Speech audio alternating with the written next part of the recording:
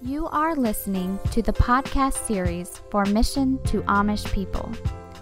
Mission to Amish People is a Christian ministry with a threefold purpose of evangelizing and discipling Amish and former Amish, helping Amish people who leave their communities by helping them transition into the English world, and by presenting the ministry to churches nationwide. You can find out more about Mission to Amish People by going to their website at www.mapministry.org. The following is an audio conversation with John Regier on the topic of moral addictions. This is part 1 of 4. Thank you all for joining us. Mr. John Regier is back with us. He was here on our last conference call, continuing talking about moral addiction. And a lot of you called in about sexual abuse, the conference we had last time. So Mr. Regier has volunteered and kind enough to join us again tonight. He is an author, conference speaker, pastor, does counseling in Colorado Springs and trains others, and he's here to help us learn how to be set free from sin by using the principles found in the Bible. So we'll begin with prayer, then have Mr. Regier introduce the topic, and then I'll begin with prayer. Father, thank you for this evening, for the freedom found in you, and that as we all struggle with sin and difficulty and have our problems, we know that we can all look to you and find freedom. And thank you for people like Mr. Regier, willing to give their lives to help others find the freedom through Jesus. And that the many people listening in tonight and other times will also find freedom and learn that freedom doesn't come through anything except through faith in Jesus. So may we trust you and live for you and pray to see many come to you. In Jesus' name, amen. Mr. Regier, you want to tell us a little bit about yourself and your ministry and kind of summarize a little bit maybe about the last conference call? I've been involved for 24 years as a pastor, and in the last 17 years I've been involved in counseling full-time. In the last 17 years, I've spent a lot of helping individuals resolve moral failure issues and sexual abuse issues. In the last session, we talked about the fact that 40% of women are sexually abused and 20% of men are sexually abused. And in this session, we're going to talk about the individuals who are perpetrating that, and that's coming out of the moral failure side. Let me just give you some statistics. 90% of men watch pornography. There are 4.2 million pornographic websites, which includes 420 million pages of pornography on the Internet. 40 million U.S. adults regularly visit Internet pornography sites. 47% of Christians said pornography is a major problem in their home. 90% of boys, 70% of girls aged 13 to 14 have viewed pornography. Pornography is a $57 billion business. 68 million people look for pornography each day on the Internet. The average man watches 40 minutes of pornography 3 times a week for 104 hours per year. The average age that a boy sees pornography is 11. 42.7% of Internet users view pornography. And then when it comes to premarital sex, 1 in 3 high school students is having sex. 25% of young people are involved in sexting, namely putting nude pictures on their cell phones. And so we have a huge problem in our culture with the issue of moral failure.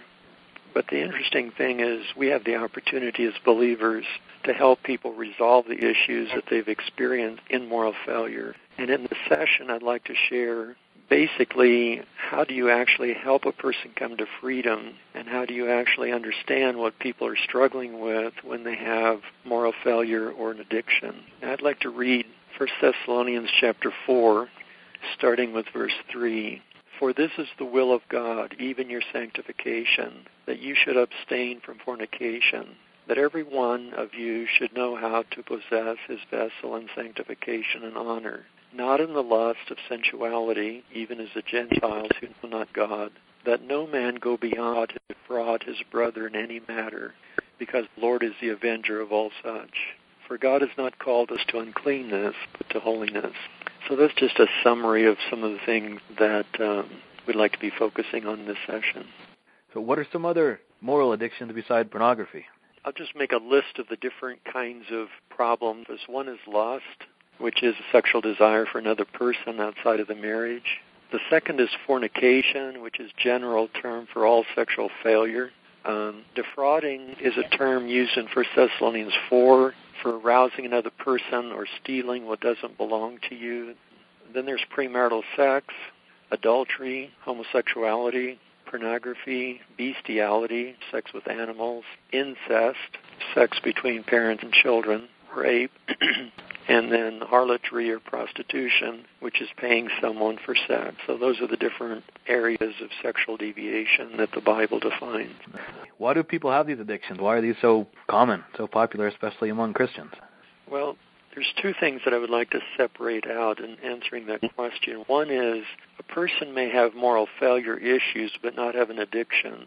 In other words, someone might fail morally once or twice, but that's not a moral addiction. A moral addiction is where a person keeps going back to the same activity and keep practicing the same sin.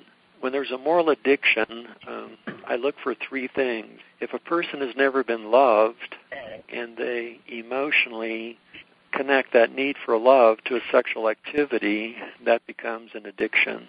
For example, if a boy is raised in a home where no one ever emotionally connects to him, and then he observes pornography at age 12, every time he's lonely, he's going to be looking for pornography.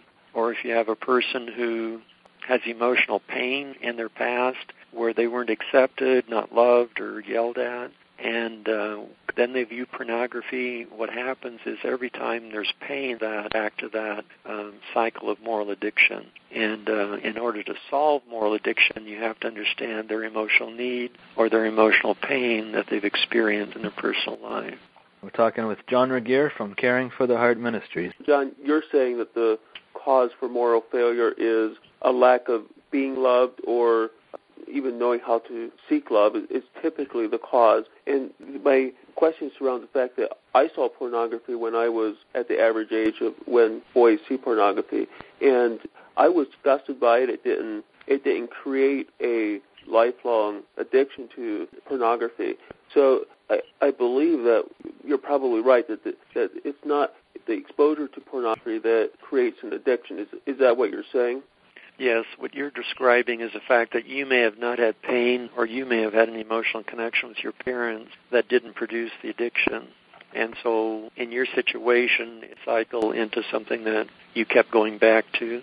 Let me use an illustration. A gentleman called me and says, would you mind helping me get free from my homosexuality? And he came in and both of his parents didn't ever connect with him. And his grandparents never connected with him, but his parents sent him to his grandparents every summer to live on the farm, and an uncle connected with him. But at age 9, the uncle sexually abused him, and from age 9 on, he had a desire for homosexuality. And the problem is every time he was lonely, he would start lusting after men. That was many times a day.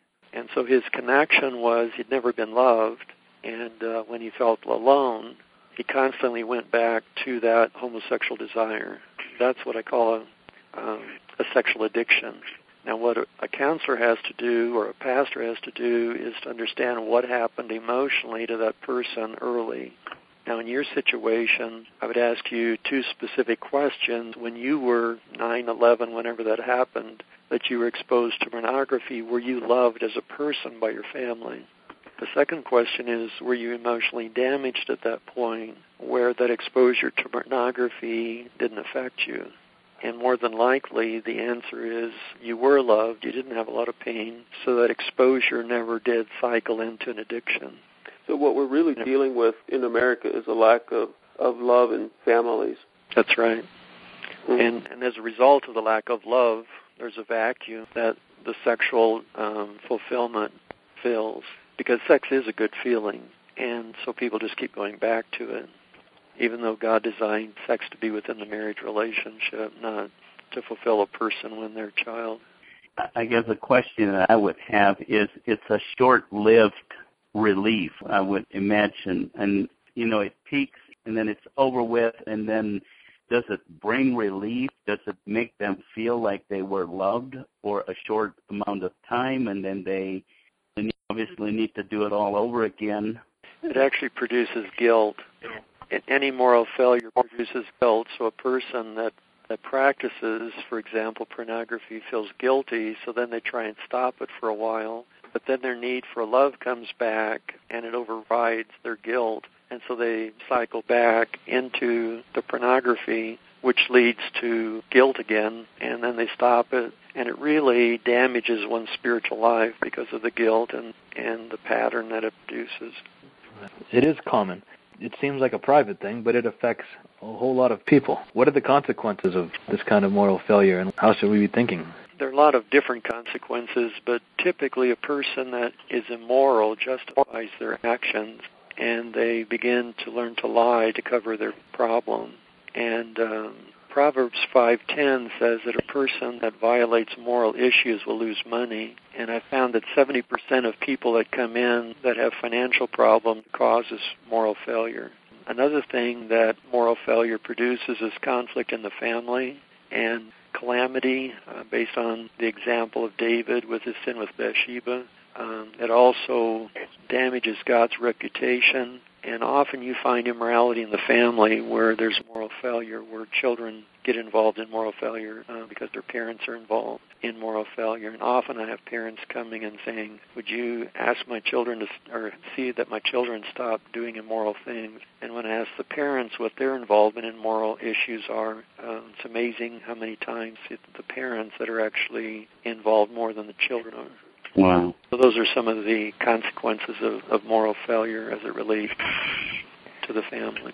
Is there a way to symptoms you can tell with drug addicts or something? Are there characteristics you can see in a person that's addicted? A person that's immoral, I went to the book of Proverbs, and there's 6 characteristics of a person who will be immoral based on what God says in Proverbs. First of all, they will have no convictions. Number 2, they won't keep their promise. They lack wisdom. Often they're rebellious. The 5th is they like to be away from home. And number 6, they use flattering statements. If you take this list of 6 and you compare it to, for example, any man in any church, you'll find that it's very accurate, because people that are in pornography usually flatter women. And people that are in pornography don't like to be around their family. A husband in pornography will stay away from his wife. And I found that these characteristics really reflect, one that's because it's biblical, but they really reflect the characteristics of a person that's involved. I've often shared these in conferences, and people say that's exactly me, but that's the characteristic of a person who has moral principles. So how can we help someone who's morally addicted? There's 3 steps to answer that question. One is, you have to first of all help them understand if they have an emotional need or an emotional pain, or they've been sexually abused, that has to be resolved first through prayer. So with the case I just described earlier, the homosexual who had never been loved, I led him in a prayer like this: Jesus, neither of my parents nor my grandparents ever connected with me. Jesus, what did that do to my heart? How would you heal my heart from that? And I walked him in a prayer to resolve that. The second step is a person needs to repent of each area of moral failure. And I have a prayer that I lead him through. Lord, I acknowledge and renounce my sinful involvement in blank pornography and ask you to break that stronghold in my life. I ask you, Lord Jesus, to take back ground given to the enemy through my involvement, and I yield that ground to your control. The third step, after they confess their moral issues, and I have them go through and confess all of them in a lifetime, I lead them to emotionally connect to meet their need in the first step. If they were never loved, I make sure they have a wife who connects with them every day. If they're single, I define a friend that could love them emotionally and meet that need. And I make sure that the pain issue in their childhood is resolved, whether it's sexual abuse or whether it's a pain of rejection, whatever the pain is. And I found that if you take those 3 steps, most people lose their desire for their moral addictions. They will be tempted, so I give them a scripture and a prayer to pray whenever they're tempted again. But most individuals, once they go through those 3 steps, lose interest in their moral addiction, whether it's pornography, homosexuality, or lust. Thank you for listening to this podcast series. Check out Mission to Amish People online at www.mapministry.org, or keep up to date with us on Facebook and Google+. Thank you again and have a blessed day.